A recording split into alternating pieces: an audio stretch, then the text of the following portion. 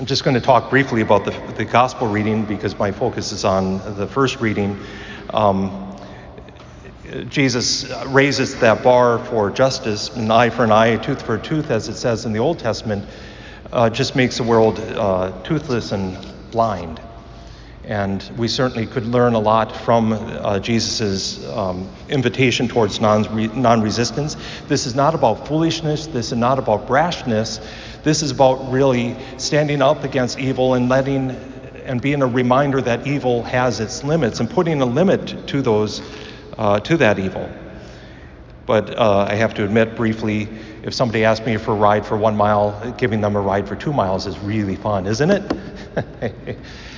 So they have to get a ride a mile back. That's really evil of me to even think.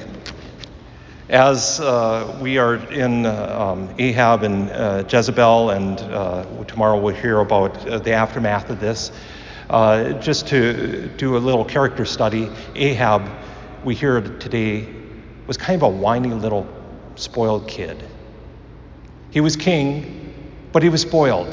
When Naboth told him, no, I'm not going to give you my ancestral land, what does he do? He turns away from food and he cries. And then there's Jezebel. Most queens were kind, loving, wise, just. Not Jezebel. She lived up to her name.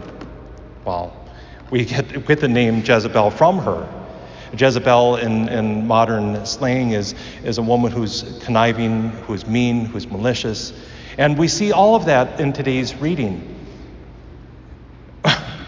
What are you crying about? And so she sets it up and does it rather maliciously, convincingly, publicly, thoroughly.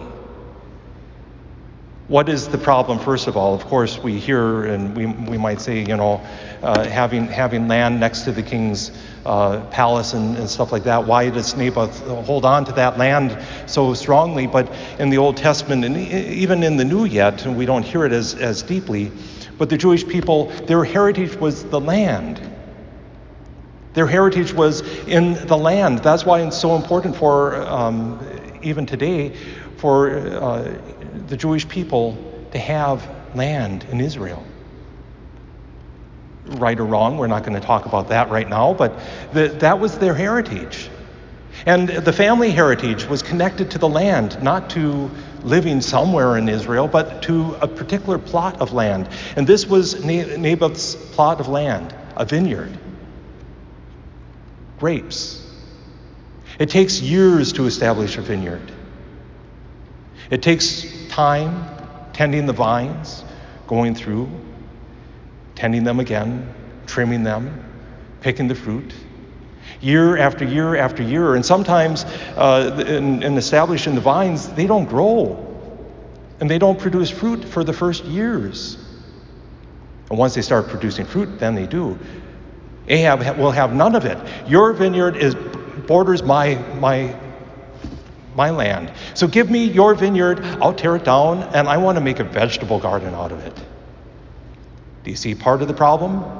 Not only is he begging Naboth to give up his ancestral heritage, it's like walking away from his inheritance, but he's going to tear down everything that Naboth has worked for. Everything. Whether Ahab was going to swap for a better vineyard, whether Ahab was going to pay him even double or triple or quadruple of what that vineyard would have been worth, Naboth knew he could not give it up. To give it up was to give up his heritage, his identity. And so Jezebel comes around. You might ask, well, why at a public feast? Well, it was as public as it can be.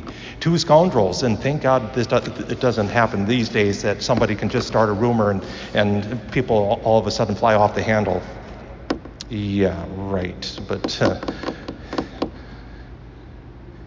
all the more reason for us to be a little bit more careful. But in Jewish law, all it took was two people to confirm a testimony.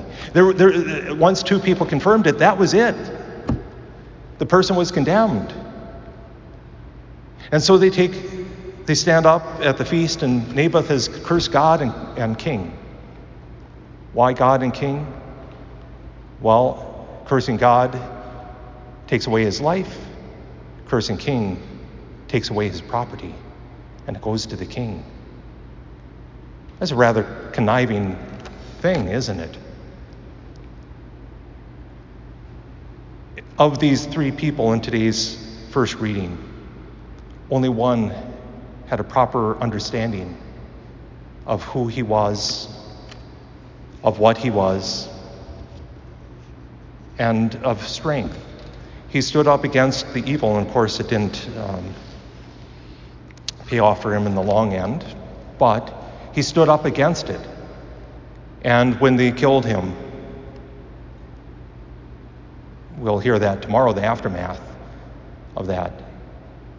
Elijah confronts Ahab.